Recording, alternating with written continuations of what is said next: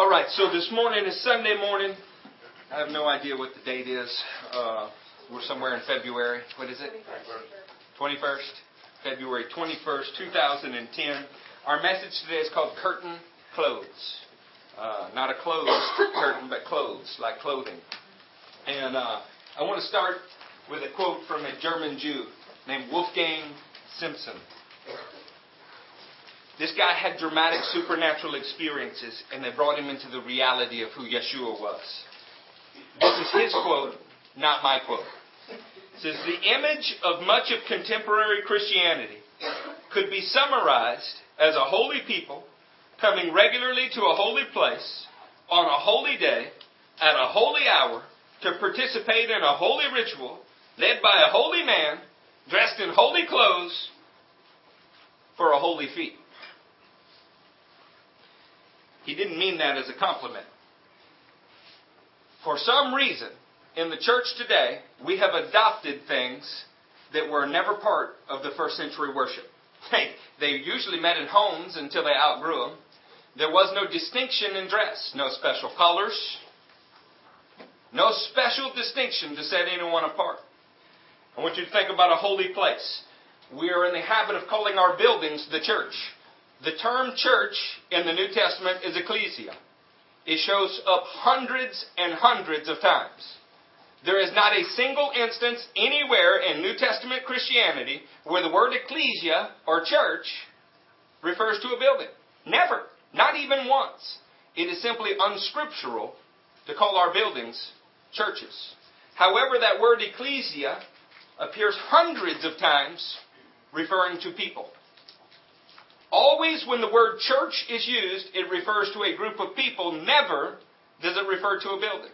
So perhaps we should start calling this our community center, our meeting place, whatever you want to call it. But one thing I am sure of is this building is not the church. The people sitting in it are the church. You say, well, Eric, it's a distinction without a difference. No, I tell you, it is a huge, huge difference.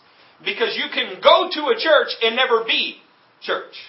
As long as going to some holy building is an act of service for us, it alleviates you from being that holy building. We'll get into that more in a minute. A holy day. We call our holy day Sunday. Not biblical. Not at all. I'm not telling you it's not okay to worship on Sunday. I'm telling you that the Apostle Paul told Timothy one day was no different than the next. They're all holy days. To which of the days did God not sanctify and say it was good? Say, well, one day was more holy than the other. If you want to fight about that, that's fine, but I guarantee you it is not Sunday. The Sabbath was not a Sunday. So how did we end up worshiping on Sunday? That's a whole other message. But when believers in Yeshua were already worshiping on the Sabbath, they wanted another day to meet also in their homes with like-minded believers. And so we had 2 days of worship. What does that mean about the other 5? Were they not days of worship? The book of Acts says they met daily from home to home. Daily. So if we don't have a holy building and we don't have a holy day, perhaps we could keep our holy hour, or in this church 2 or 3 hours. Really?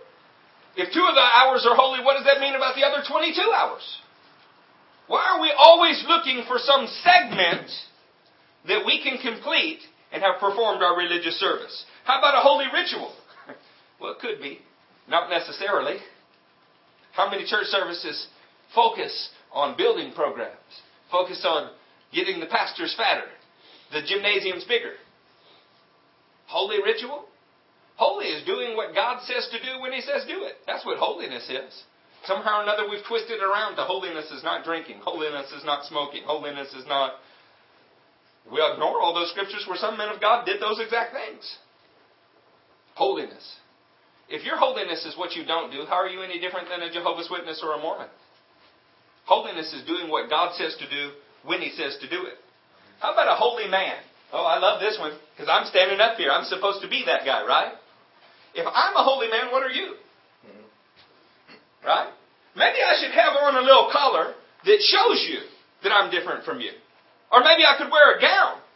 Well, why don't we just go the whole way and get the hat that hides the horns? Right? Because I need some way to show a distinction between me and you, right? Because, after all, I am the holy man. Is this what the Bible teaches? Not at so why do we tolerate it? Why do we let it go? You know, you wouldn't think that it'd cause a slight disturbance to preach in blue jeans, right? After all, we know Jesus wore a three-piece suit, don't we?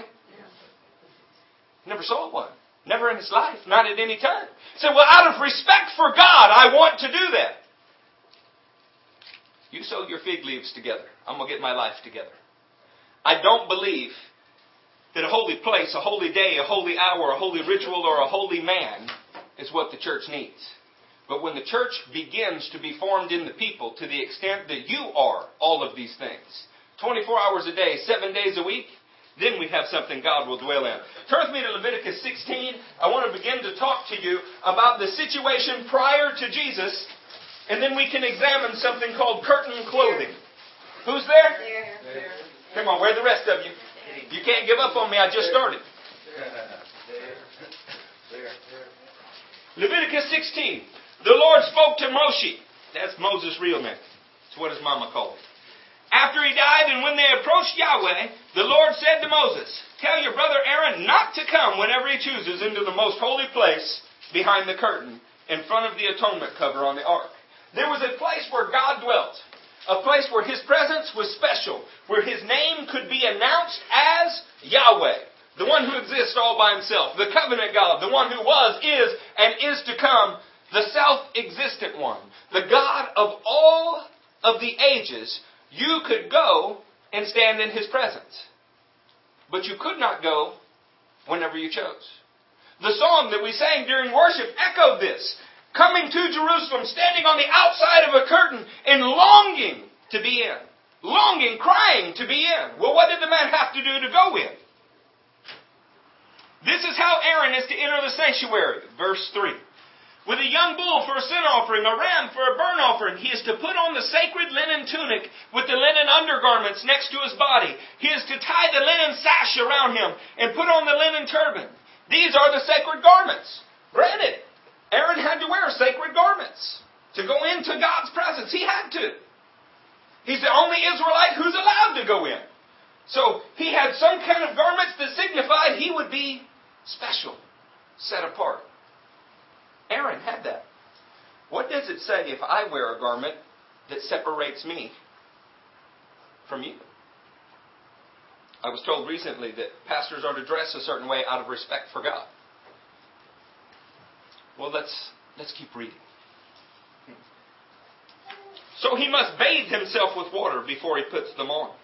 From the Israelite community is to take 2 male goats for a sin offering and a ram offering for a burnt offering. Aaron is to offer the bull for his own. We see that Aaron comes with great sacrifice. He comes bathed, and he puts on special garments, and then he and he alone can go behind the atonement cover. Do you have any problem picking out Aaron in this group? No. Why? Aaron was dressed a certain way. Aaron had bathed. Aaron was in a place no one else could go to, right? Aaron was absolutely set apart as what the priests call the Kohanim HaKodel, high priest, or Gadol, high priest. Well, that's interesting. The one special man, Aaron, could go behind the curtain on one special holy place. He could do it in one special holy place, the temple of God. And on one holy day, Day of Atonement, at one holy hour, the moment he walked in, during one holy ritual, the Act of Atonement, with special clothing, he could enter in. Sounds very biblical, doesn't it? So what on earth would be wrong with any one of us doing this? What about all of the others? What about all of the others? Turn with me to Matthew 27. Yeah, you get to dance all over your Bible today. That's just part of our fellowship. If you have trouble keeping up, we'll wait as long as we can. Otherwise, you'll just have to trust me. It's very rare that I lie when I preach. And if Jennifer's in the room, I never lie when I preach. Matthew 27. Start with me on verse 50. A curtain, a barrier, an impenetrable barrier. I told you before, this curtain took 300 priests to carry it. It was almost 6 tons in weight. It was so thick and so massive that it was seen as an impenetrable barrier to the presence of God. And in Matthew 27, starting in verse 50, it speaks of this curtain. And when Jesus had cried out again in a loud voice, he gave up his spirit. At that moment, the curtain of the temple was torn in two, from top to bottom. There was not a man on the planet that could tear this.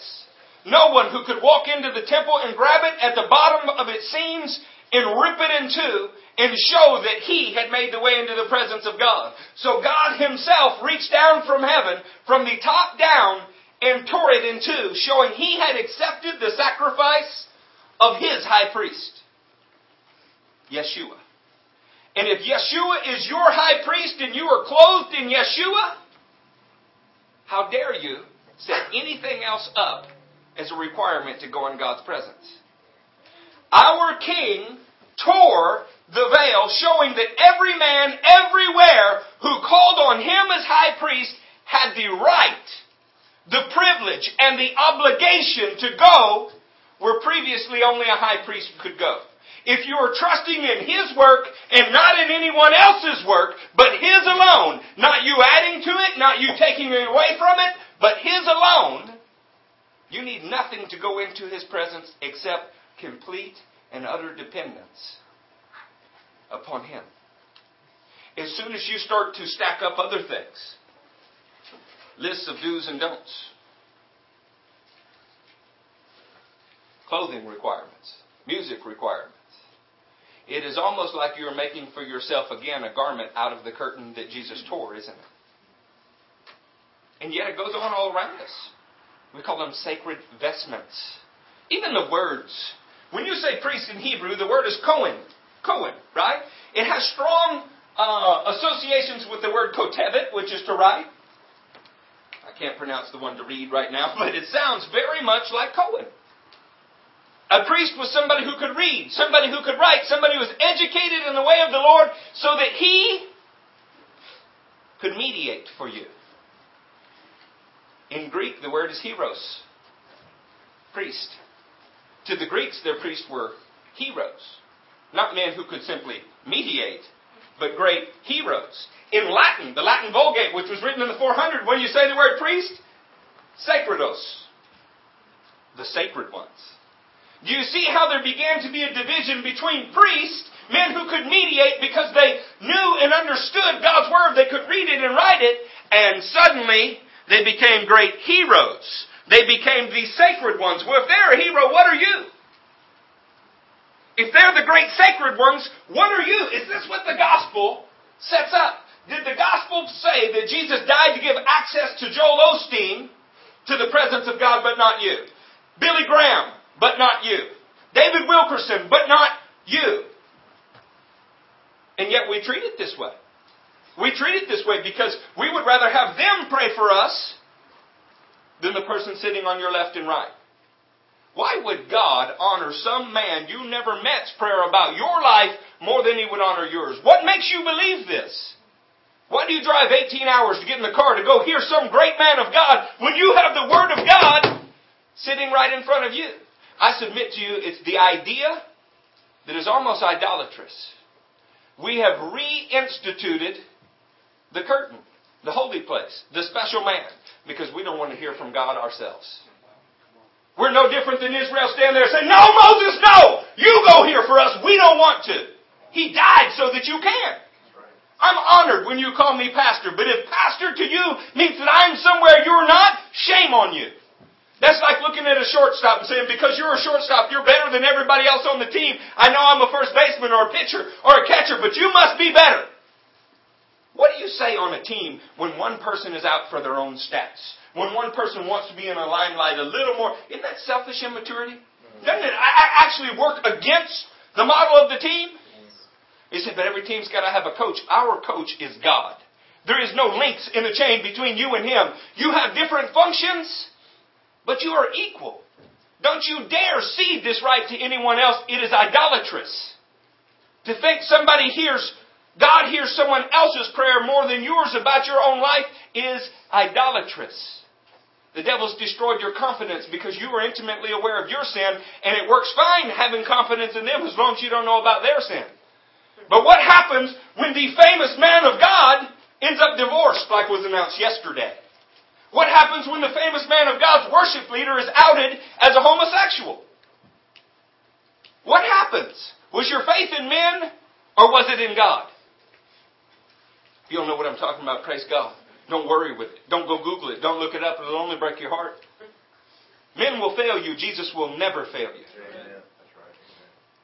Are you failing Him by not living up to what He's called you?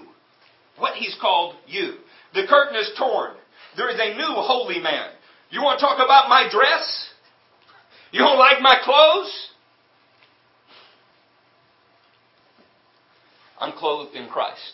And if you can't see that, I shouldn't be your pastor. But I tell you what, you shoot me in the head before you'll make me wear one of those little gowns. Not happening.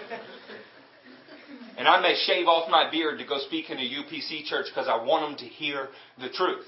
And I will try to be all things to all men, but I will not re-erect a curtain between men and God and institute a division of clergy and laity. So, well, shame on those men of God that have done it. Well, shame on their people for wanting to lift them up. What is it with our fascination with movie star personalities? Can you imagine if this was the church at Houston? Right? If this was the church at Ephesus? If this was the church at Thyatira? No, we put on our signs. We put on our signs. This is Eric Stevens' church. Not here. Will not happen. This is so-and-so's ministry. I have lived to see God tear those down. Because if it is a man's ministry, if he is the great man, the great pope of the Protestant world, God will thump him in the head for stealing his glory. He'll show the whole world just how pitifully weak, what a wretched sinner he really is. You want to be powerful? You recognize your weakness and allow God to lift you to heights. Don't allow men to lift you up. It is Him we must be clothed with, including His washing, His sacrifice, and His resurrection. There are no great men of God. There are pitiful, wretched sinners who He is sanctifying and He is calling saints. Your trust is misplaced. How many times must we see this? So, Eric, are you talking about even you? Absolutely I am. I stand before you but for the grace of God. Some of you have felt God's power work through me. Some of you have heard His voice speaking anointed words to your ears. And I'm just as fragile of a container as you are. And if you think otherwise, talk to my wife. So does that mean that you're in sin? No, I'm not standing up here in sin. To the best of my ability, I am righteous before Jesus, credited righteousness, and I am doing everything that I can to walk in it in holiness. But I am no different than you. Why don't we hear this preached much? Well, maybe you wouldn't send your 100 and expect 700 back. Maybe if you thought I had a Learjet and a certain kind of suit and a certain kind of car, I could appeal to your greed. But what kind of fish do you catch with that kind of bait? I don't want it. I don't want it, and you shouldn't want it. The great men of God through the history have been the most humble men on the planet. In days before there was mass media, they refused the attention of others. And God honored that. And the reason you know their name is because God knew their name. Not because they had a publicist and a manager and a secret service team. You ever been there? Go clean up on aisle 3. Oh, this one's falling. Get a towel. And men all over the building are listening to their microphones. Yeah. I'm telling you, if you can hear from an earpiece but can't hear from the living God, I don't want it. Mm-hmm. And if you get slain in the Spirit in this church, most of the time I'm going to let you fall. If God knocked you down, He can catch you. If I do catch you, it's because I got something to say to you that I want you to hear before you fall. I'm not against being slain in the Spirit. But I also don't see it as the mark, the end-all, be-all of Christianity. I want to tell you the truth. I'm probably 250 pounds at this point, gaining a pound a day like a cow. If I want to push you down, I can probably push you down. I only want the authentic move of God. And I'm sick of the parlor tricks. I'm sick of them. 1 Timothy 2, 5 through 6. If you don't want to turn to this one, it's okay. I'll quote it correctly. For there is one God and one mediator between God and men, the man Christ Jesus, who gave Himself as a ransom for all men. The testimony given in its proper time. There is only one mediator. Job 9 says he laid his hand upon man, and he laid his hand upon God, and he made peace. If Jesus is the mediator, if he's torn open the way, if he allows you to enter through his perforated body and you meet his requirements, don't let anybody else put more requirements on you. Amen. I was sitting in a Dairy Queen in a little country town. Somebody said, I saw on your recording, you wore a Hawaiian shirt and flip-flops on Wednesday night. That passes for okay in your church? It was with kind of a scowl. I said, yeah, I'd be glad I didn't wear a full-length one-piece garment called a tunic. So, well, we feel like you should show respect for the house of God. I had trouble not laughing out loud. Okay, you need to hear me. And you need to know something. You know me. Okay, there's no cultish tendencies here. I am the house of God. You understand that? His Spirit lives in me. And let me tell you another secret. You are the house of God too. You want to show respect for the house of God? Wear something that doesn't choke you to death when you sing in praise. Yes. You want to show respect for the house of God? You wear something that allows you to move freely in His presence and not stand there like a corpse dressed for a funeral. Yes. This make me more holy? This make me more holy? Somebody poured a whole bottle of anointing oil on my head today. That doesn't make me more holy. The act of faith that did it blesses the people. Blesses me. Saints, somewhere we have gotten into a Constantinian delusion. The early church had no great buildings. We have all the great buildings in the world. The early church had the power to raise the dead. When's the last time you saw that in the United States? Do you want the buildings or do you want the power? Do you want the garments or do you want the man's character? See, we need to decide. Are we going to settle for the superficial or are we going to press in for the supernatural? I want the supernatural. So, well, Eric, can't we have both? Yes. Yes. I will wear a coat out of respect for you. I will do that for you. I will not do it out of respect for God because He doesn't want it. I have seen men dress certain ways.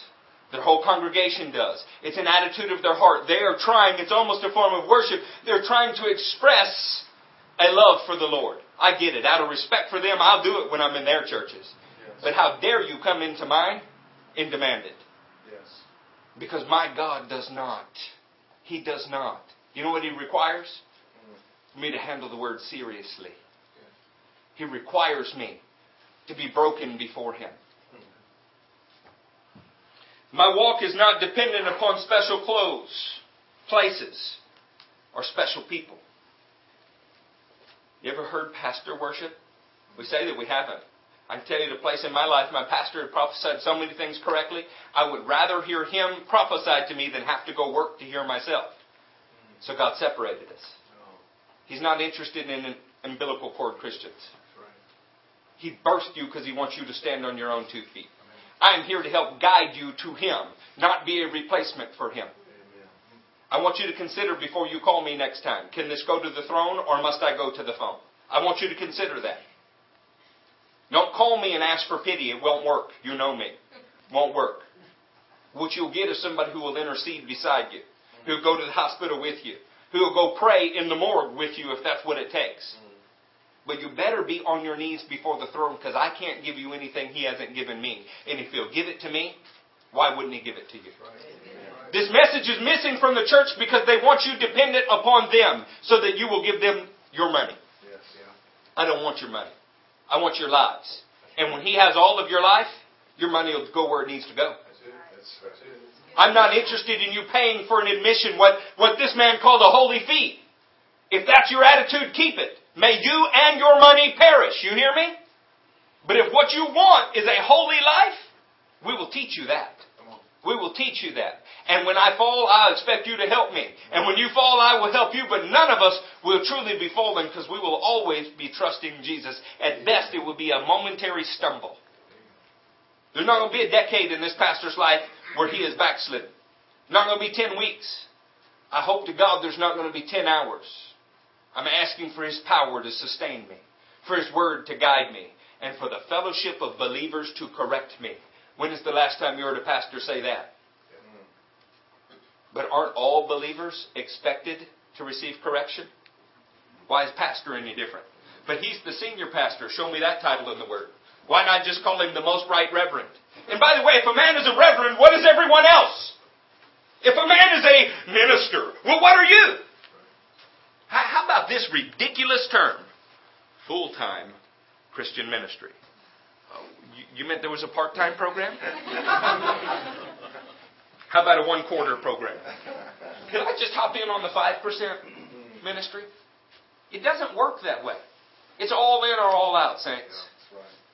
Let me ask you this before we move on, and trust me, we are going to move on. That man did that, and he's a pastor. Well, what do you do when you find out you are a nation of priests? Have you done it? Because you are a priest. How ridiculous. Say, but it's required that those who preach and teach the Word receive a stricter judgment. It's required. Absolutely. All of our functions receive different correction from the coach. Does that make you more important or less important? Not at all. Not at all. My walk is dependent upon the work of Yeshua and my daily baptism into His death and resurrection. Have you ever considered that by calling our buildings churches, by adopting religious dress, by holding a certain kind of service, and raising up special holy men, we are reconstituting the curtain that Jesus tore down? We are laying layer upon layer upon layer of requirements for you to get into the presence of God when the only requirement was that all of your life be His. By the way, if Jesus wants me in a ridiculous monkey suit, what do they do in the Congo? What do they do? What did the fishermen do in Israel? How ridiculous. You know, maybe one of the saddest things I've ever seen is everywhere American missionaries have been. Even if the people live in grass thatch huts, suddenly churches with steeples and brick buildings appear. Even if the people walk around shirtless because it is their culture, suddenly on Sunday they wear ties and long sleeves and sweat to death. Why? Why? Jesus never wore those things. Because something about us likes to sew fig leaves together and cover our nakedness. We want to look good on the outside. If one special man has more access to God, what does that say about other believers in the work of Jesus? If that man is signified by his collar or his robe or his special suit, what does that say about everyone else? If we go to church that is the building, what are you when you're outside of it? If you go to church, what are you at home? What a great question that is, isn't it? Well, I go to church and I'm a Christian. Really? I go to McDonald's. I've never turned into a Big Mac. I once went to a hockey game and I cannot ice skate. Does going to Germany make me German?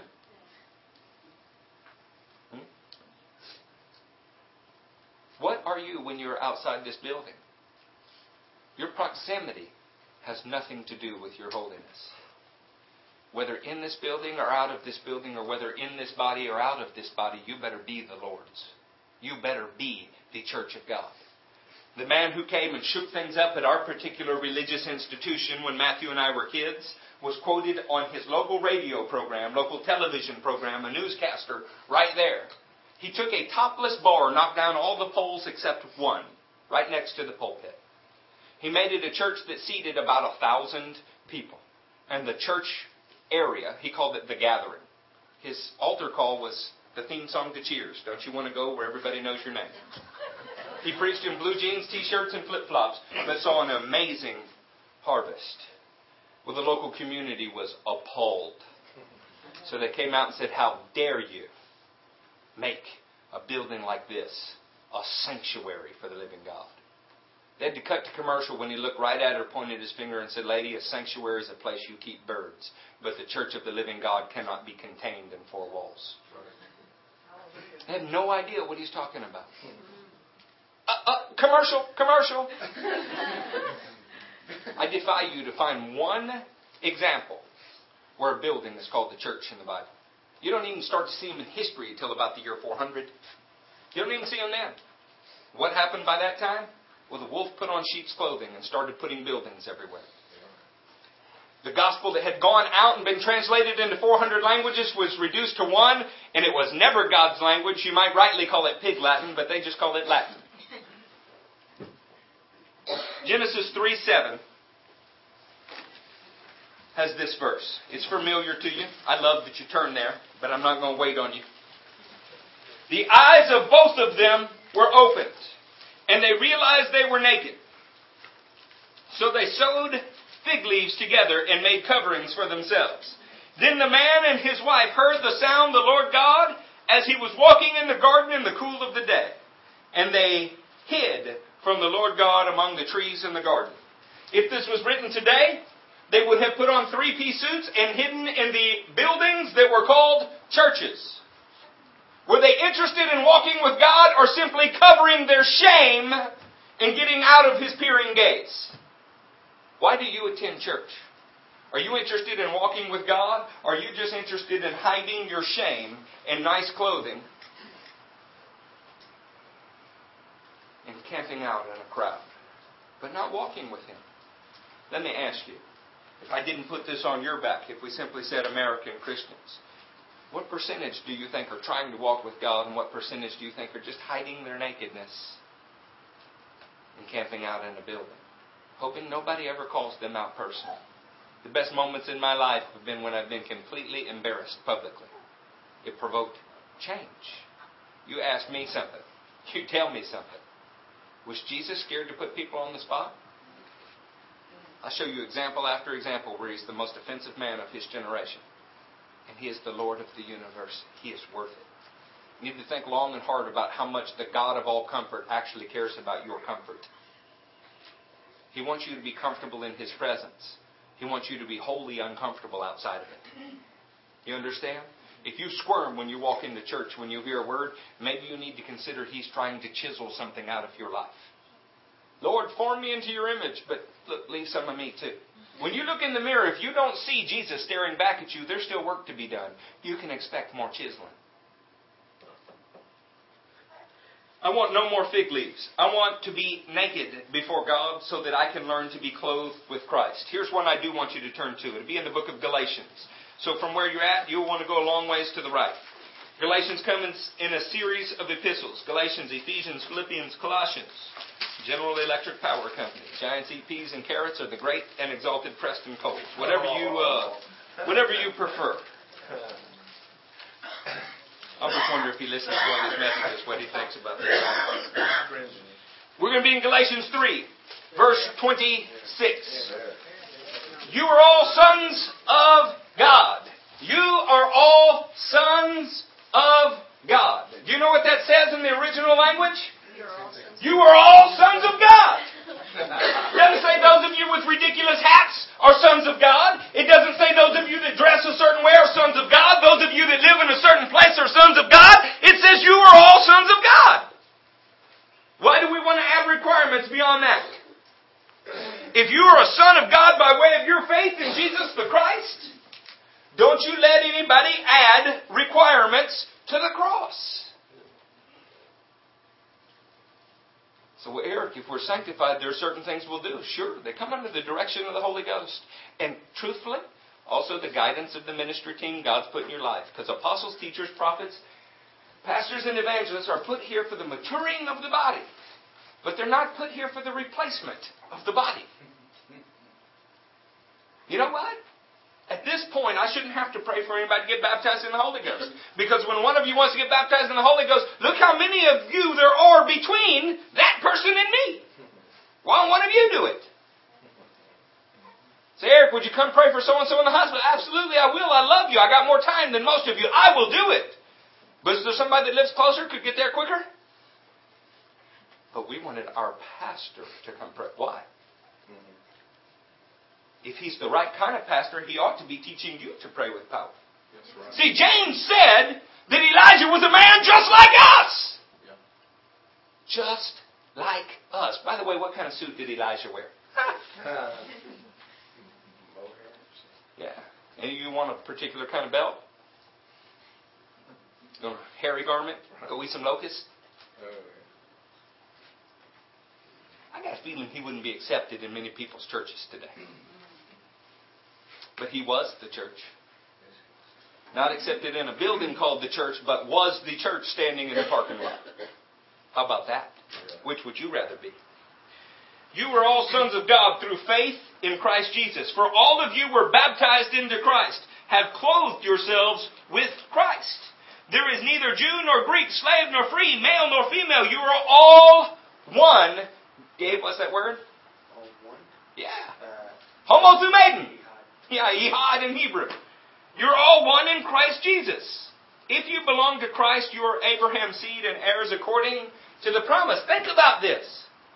You could be sitting in here, having been the lowest element of society, sitting next to the highest element of society, and what does God say about you? You are one in Christ. He tells rich people, don't you take pride in your high position. He commands them to do certain things with their wealth. He tells poor people, don't you look down upon your position. You've been exalted in Christ.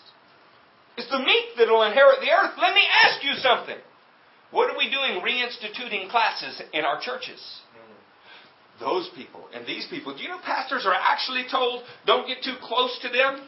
Hang out with others who are on staff, because if they live next to you, they won't respect you?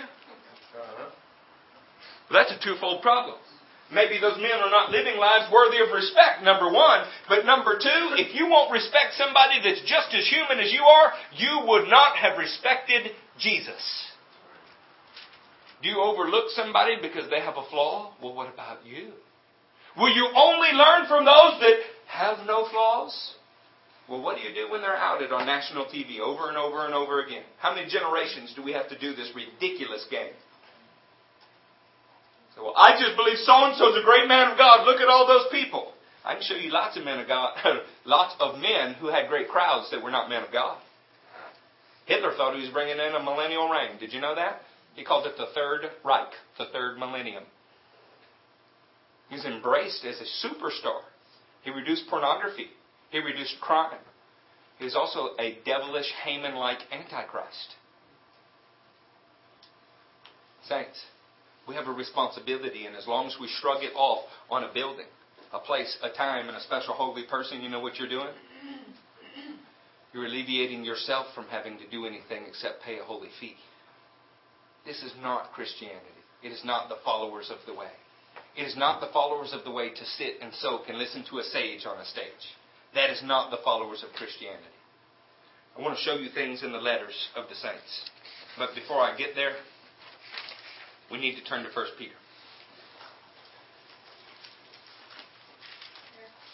That's good. You'll be working to the right in your Bibles. You hit Revelation, you went too far. 1 Peter 2, 4. Miss Jennifer, would you grab a bottle of water? I don't know why something made me yell today. I'm going to stop yelling. Y'all all hear fine. No, come on. 1 Peter 2, I don't realize I'm doing it. 1 Peter 2, 4. As for you, come to Him. As for you, come to Him. How complicated is that? As for you, come to Him. He doesn't say, as for you, thank you. As for you, call the priest. As for you, call the pastor. As for you, go find somebody with a special anointing. He says, as for you, come to Him. The living stone, rejected by men but chosen by God. Well, what does it say to you when everybody chooses the man? If Jesus was rejected by men and chosen by God, if He said, woe to you when all men speak well of you, what do you think when they write best-selling books at Walmart? Red flags ought to go off. Because when a word is penetrating, when a word strikes between soul and spirit, the lost don't love it. You understand? If all it is a giant bless me gospel, if all it is a way to pacify your conscience to sew together fig leaves and have you hide among the trees, everybody will love it. That's why the news media runs out when that popish devil shows up in his Pope-mobile. They run out and they love it, they applaud it, They'll applaud the Antichrist too. But if Jesus were there, there would be no TV ministry right there excited supporting Him. I promise. You know how we can know that? Human beings have not changed, and they didn't. They didn't. As you come to Him, the living stone, rejected by men, but chosen by God, and precious to Him, you also, like living stones. What was Jesus called? What are you called? Sounds like you're the same substance to me. He is the foundation, but you are built upon Him. Living stones are being united into a spiritual house. What are you? When you stack Suzanne right next to Patricia, right next to Jana, right next to Brad, you are beginning to build the house of God. Does it matter if they're sitting out there or in here?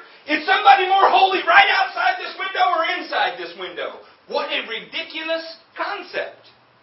But we go to church to serve God. No, we go to church to meet with the church of God. When you say go to church, you better mean that you're going to believers, not to a building. There are actually churches right now that to pay their bills because they built a beautiful church. It's not a church at all. To pay their bills during the week, they're renting them out in this city to cults during the week. What? Matthew was there with me. Sunday, Church of the Living God.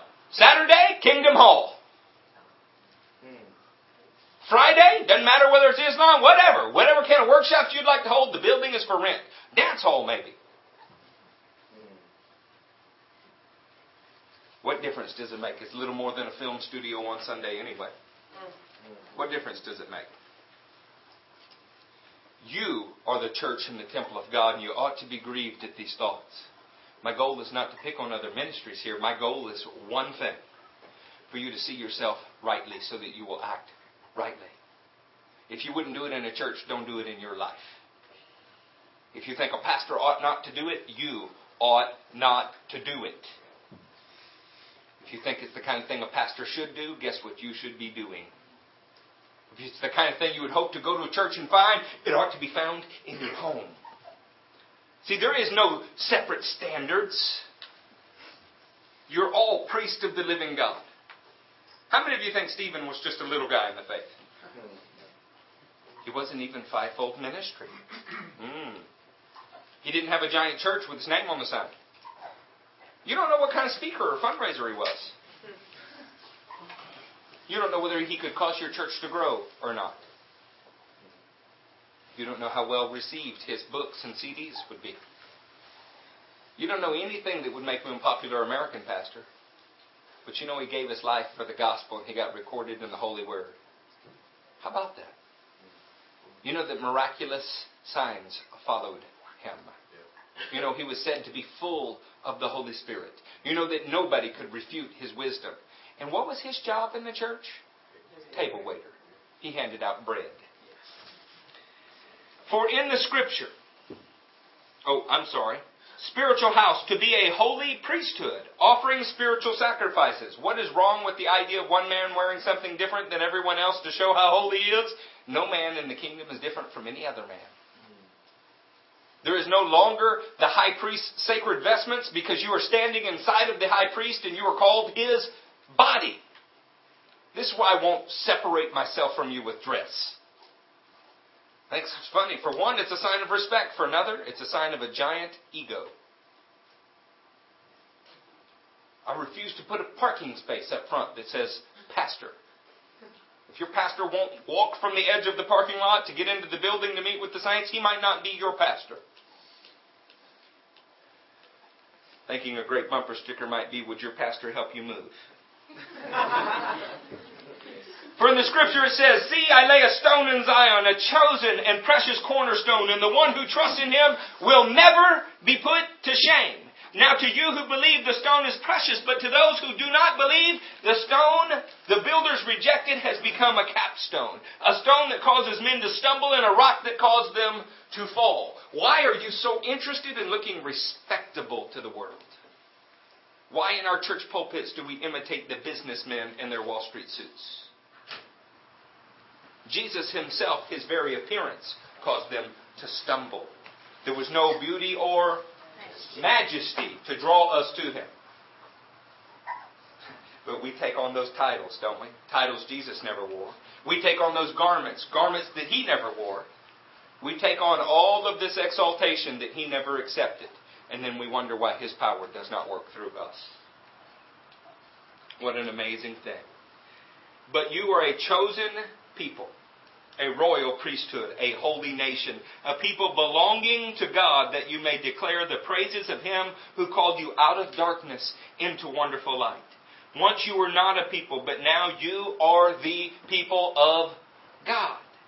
Once you had not received mercy, but now you have received mercy. Dear friends, I urge you as aliens and strangers in the world to abstain from sinful desires, which war against your soul. Live such good lives among the pagans that though they accuse you of doing wrong, they may see your good deeds and glorify God on the day He visits us. What are they supposed to see? Your clerical collar? Are they supposed to see your great wealth that God has given you? Are they supposed to see all of the many blessings? They're supposed to see your good deeds. I submit to you it's possible to wear sandals, a ridiculous Hawaiian shirt, shorts that barely button anymore, and be clothed in Christ because you are doing the deeds of Christ. And it is equally possible to wear a Pope suit and be nowhere near Jesus. Now there are many godly men that wear all kind of things. I am not against dress, not of any kind. I appreciate that there's a variety of dress in here. I really do. I love to see some at one end of the spectrum and some at the others, and everybody equally content before God, because it proves our point. I am not preaching against a kind of dress here. Although if you walk in one of those ridiculous hats, I'm going to ask you to take it off. It'll be distracting. What I'm preaching about is an attitude that sets one above the others as some kind of special, iconic, demagogue-like figure. This is wrong. You understand when the secular boss pulls in and his car's got to be nicer than everyone else's. You understand when he pulls in and his dress is nicer than everyone else's. He's clothed in pride of accomplishment. But you ought never be able to tell that about a man of God. What should he be clothed in? He needs to put on the attitude of Christ, making himself nothing, taking the very nature of a servant, not considering equality with God something to be grasped. He should submit to death, even death daily on a cross, so that God can exalt him. Does that sound like parking spaces up front, the best clothes, the best everything? It doesn't to me. Somebody recently asked about this. And through an interpreter, I asked if my brother Abel would tell him. I said, you tell him your pastor is the first to carry bags of concrete. He's the first to get down in a ditch and dig. He's the first to begin moving furniture. I care nothing for suits. I care everything for the deeds of Christ. The brother smiled and said, this is good. He can dress like he wants to. I'll dress like I want to, but we better both be clothed with Christ.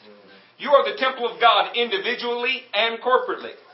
You have no more or less responsibility to act like it when in or out of this meeting place.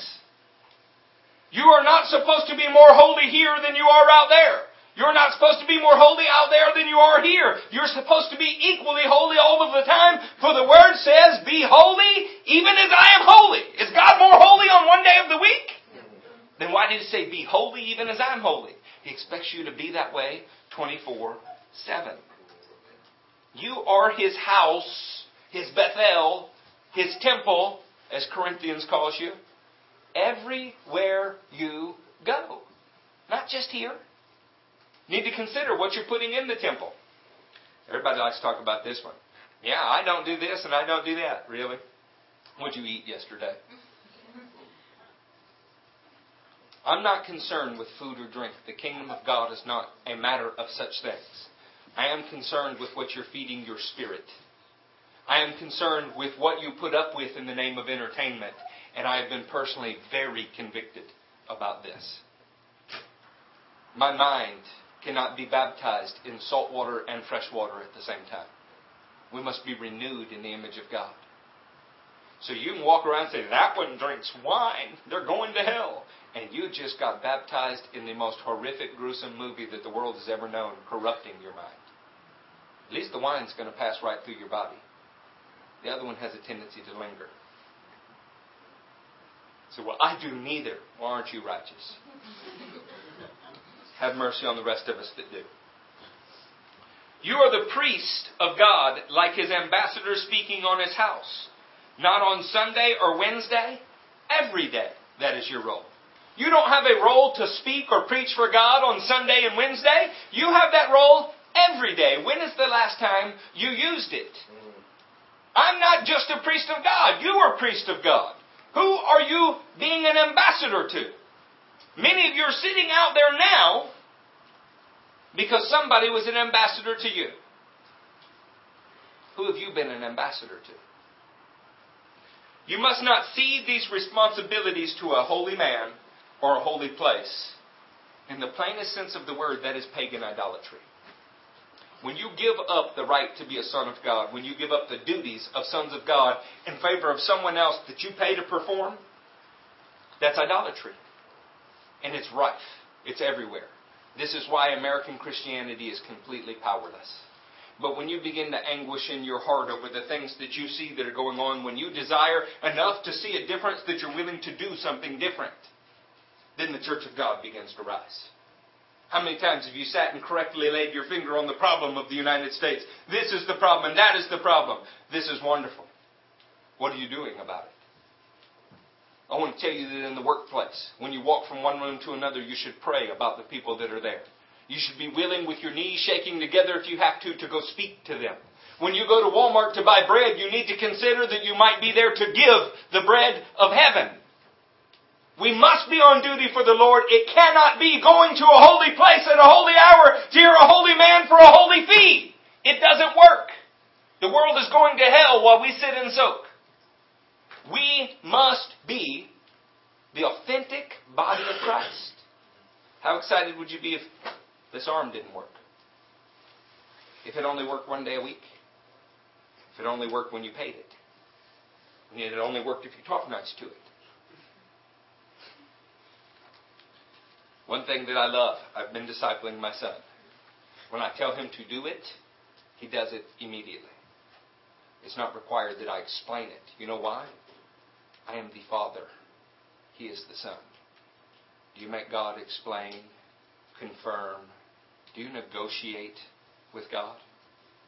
You might need to consider that He's less of your God and more of your cosmic genie. It is a kindness when I sit down and explain to my son why I do what I do. And I do that when I have the opportunity because I want to teach him. And I want to teach him to be better than me. It is a kindness when God explains to you why He does what He does. It is not required. But obedience is. You go read Romans 1:5 one time. He says, I called men everywhere to the obedience that comes from faith. You cannot claim to have faith that saves you if you have no obedience in your life. I thought it would be appropriate at this point to read you a couple quotes. In that theme of moving away from idolatrous movie star type exaltation of our spiritual leaders. Don't close your Bibles. Don't do that. I'll keep you another hour if you close your Bibles. Francis Ashbury and Thomas Cope were friends of John Wesley. I've been interested in Wesley lately because I was going to go speak with one of his churches. They came to America to spread the Methodist movement. They were handpicked by John Wesley to go forth and spread the Methodist movement. They were received so well, were so fired up and having such a monumental success that people gave them the title bishop and they accepted it. This is what Wesley wrote in a personal letter to them that has survived to this day. I study to be little. You study to be great. I creep. You strut along.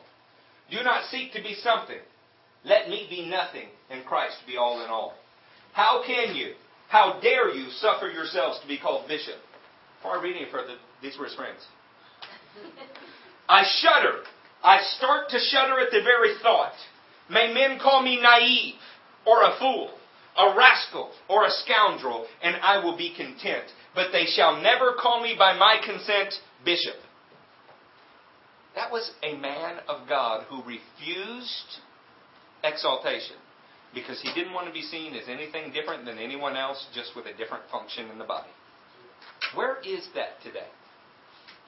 How about this one? There's some things I love about Luther's life. Some things were horrific, and some things were horrifically wonderful. All Christians are truly priests, and there is no distinction among them except as to office. Everybody who is baptized may maintain that he has been consecrated a priest, a bishop, and a pope. He said that while the Pope was trying to kill him for writing the Bible in the vernacular of the people. He said, well, he had personal motivations. They were political. All of that may be true, and yet the truth of the statement still remains. You are a nation of priests. We must act like it. The word saint, S-A-I-N-T, saint, never appears in the Scripture. Not one time. The word saints, plural, it appears in the Scripture almost 70 times. There is no such thing as a great man of God. What there is a great body, community of believers that are being sanctified, and together we are all great saints of God. We need to quit trying to lift up a pinky and calling it a head. We need to join together as a fist of God, as a hand of God, as the body of God. There is no such thing as an individual saint of God, but there are saints of God. None of you would be anything without the body of Christ around you. None of you. And all we need to do is prove that, is exalt a man until he feels as if he has no peers. He's uncorrectable. He doesn't have a mentor anymore. He's not doing anything except the great man of God, and they fall faster than dominoes. How many times must we see it? But you consider yourself equal with every other player on the team, all submitting to the same coach, loving one another, moving one another, cutting each other's grass, changing each other's oil in the car, bearing one another's financial responsibilities in a time of need. Whatever it may be, we're all equal. When we do this, our God can move in our midst. I'm going to give you some not to read. I want you to just hear this. I could not believe it. I've been studying the Word now for 17 years on a daily basis. Put some serious hours into this, and I never noticed it. There are letters that Paul wrote to his apostolic co-workers. There's no question about that. Like when he writes to Timothy. He's writing to a leader in the church. But I could not get over the number of letters that never, at any time, even begin to address the leaders in the church. I couldn't believe it. Listen to the introduction to these letters. Here's Romans 1:7. To all in Rome who are loved by God and called by God to be saints. Who's the letter addressed to? To everybody who loves God. Why didn't he write it to the great man of God there? To get his sheep in order. He wrote it to the body at large. Think about the kind of things that he told them in those letters. He tells them to correct each other, to rebuke each other, to encourage each other. It was not some great holy man's job to do for a fee. It was the work of the body of Christ. How about 1 Corinthians? I've been teaching this book and didn't notice this. Paul called to be an apostle of Christ Jesus by the will of God, and our brother Sosthenes, to the church of God in Corinth, to those sanctified in Christ Jesus and called to be holy, together with all those everywhere who call on the name of the Lord Jesus. This letter actually tells you to throw people out of a church, and it never mentions a pastor. It tells you to have order in your prophecies. It tells you how to order a home. It talks to you about reorganizing the whole church and is not addressed to a pastor. It's addressed to the body of Christ. Can you imagine what personal responsibility they all took in the gospel? I have a problem with saying this church is not my church, it's yours. I have a problem with that because usually when an American says it, it's like a democratic appeal, like you have ownership in it.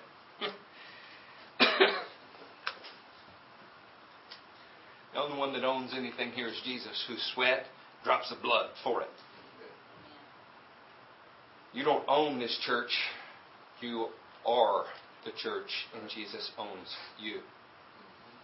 Galatians, Paul, an apostle, sent not by men or by a man, but by Jesus Christ and God the Father who raised him from the dead, and to all the brothers with me, to the churches of Galatia. Not to a pastor, to the churches of Galatia. You can do that in Ephesians. You can also do it in Philippians. You can do it in Colossians. You can do it in 1st and 2nd Thessalonians. The point is, there were no great men of God being addressed. All believers there were equal, and there were no divisions between clergy and laity. So what you could address to the body applied to all. If a pastor is a pastor, does he cease to be part of the body? If the apostle is there, does he cease to be a part of the body? So it encompasses everyone. No one escaped the correction. No one escaped the encouragement. All 9 players were equal. Corinthians 12 actually said, I want all of you to do these things for the common good. And yet we come to church to hear a man speak. Did you bring something to church today? Did you bring a word? Did you study and seek God and care and pray for someone else in here? And you couldn't wait to see them and encourage them. That's what makes a church, not a building. That's what he encouraged the body at Corinth to do. Not to exceed in their own special personal gifting, but to do things that edified everyone else. This is what I'm encouraging you to do. Don't wait for Matthew to do it. Don't wait for Eric to do it. Do it yourselves. Do it among yourselves. None of you have been beaten up for trying in here. None of you. If you have, I'll stand corrected. Get out and try. You're as much a priest as any of us are. Some of you are called to be more so. I'm running long on time. Suffice it to say that in Matthew 23, 8 through 12, Jesus says, don't take these titles upon yourself. You have one Father. You have one teacher. In the same exact passage, he says, those guys love their positions of honor. Those guys love their flowing robes and their long tassels and their wide phylacteries. They had set up divisions between them and the people. And Jesus dwelt among the common people. He hated that. In 1 Corinthians 3 verse 5, he says, what after all is Apollos? What after all is Cephas or Paul? Fellow workers through whom you came to believe. Fellow workers. You know why I told them that? They had a propensity to lift one man up over another. The moment you fall into that trap, it lessens you. You want to admire men of God? That's fine. Admire the ones sitting on your left and right. Leave the leaders out of it. Just do what they say. That'll be enough. Just do what they say. That'll be enough. No special honor, no special respect. Just do what they say. That is like giving them double honor. But don't lift them up like movie stars. Here, that's probably not a problem.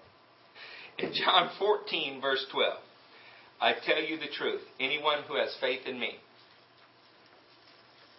will do what I have been doing. He will do even greater things than these because I'm going to the Father. He did not say that to a special class of people. Anyone who has faith in me will do what I have been doing. Does this sound like we need a great man of God, or we just need anyone out there to have some faith? I found out that the King of the universe likes to heal people through men of little account and no reputation. They don't steal it from him. So there are these little pastors that work with Heidi Baker that don't even have last names and they're illiterate. But when they pray for dead people, they get up. You can't put their name on a sign, and if you did, they couldn't read it. But they trust God. Anyone who has faith in me will do what I've been doing. He will do even greater things than these. Saints, it's time that we grasp that and we began to believe it. In the Corinthian letters and the Thessalonian letters and all of those letters, believers are encouraged to organize themselves, to discipline themselves, to discipline fallen members, to abound in the work of the Lord, to prophesy to one another. Thessalonians' letters tells them to warn the unruly, to comfort the feeble, to support the weak, to edify one another, to encourage one another. These are all things generally associated with the pastor's job. I'm telling you today, It is certainly not my job alone. Those letters were written to the body of Christ to do one to another. This goes back to, am I my brother's keeper? Well, if you're not, who is? If you're not, who is? Well, a special holy man for a special holy fee. Well, if you don't love them enough to do it, why would you expect me to? Our church can soar to supernatural heights.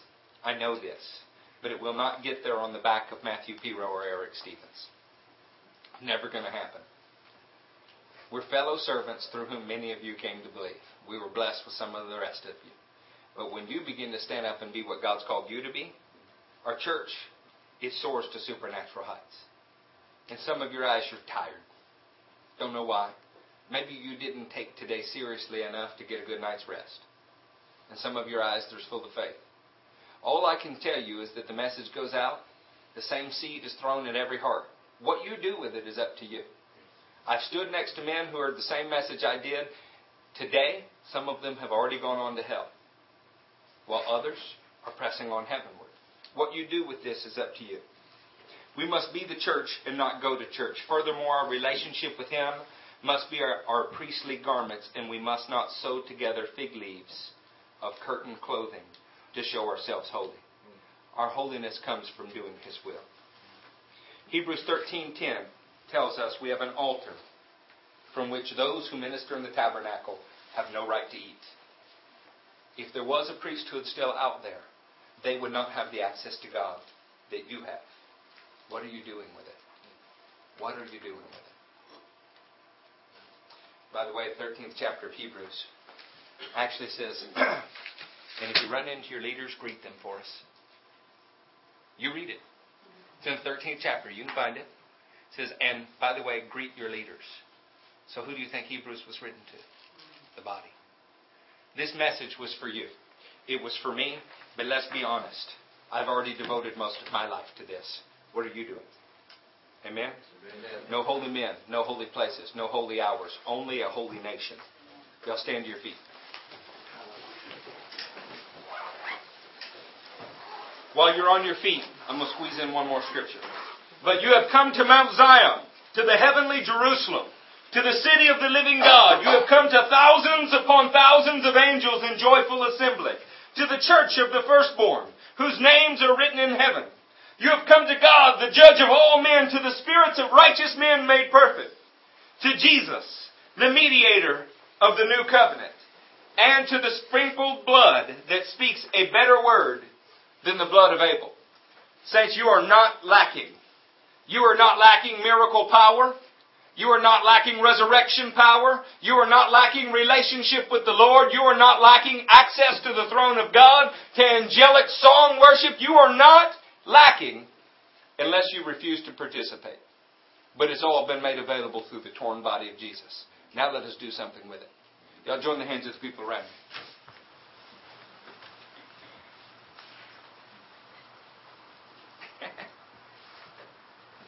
I hope there's a day it's hard to do this in here. Yeah. But I won't change the message a bit to make it happen. We're going to find those who want to live a holy life. Mighty, mighty God. Lord, I'm asking that you would deposit into these people a vision of what you have called them to be. Lord, priests and prophets, everyone. Holy men and women of God, speaking your word to the nations. Lord, I'm asking that you would move them, Lord, up the table. Holy, holy God, that when they speak, they would be carried along by your Spirit. When they go to move and live and act in your being. Holy God, that they would feel your presence. Lord, that every man, woman, and child in this place would see themselves as reserved by your Spirit for your work. Lord, that none of them would sit on the sidelines. I believe that the time is short and that the stakes are high. Raise up workers in the harvest, Lord God. Everywhere they go, let them see themselves as your workers. In the name of Jesus we pray. Amen. Amen. Amen. Amen. Amen. Hallelujah.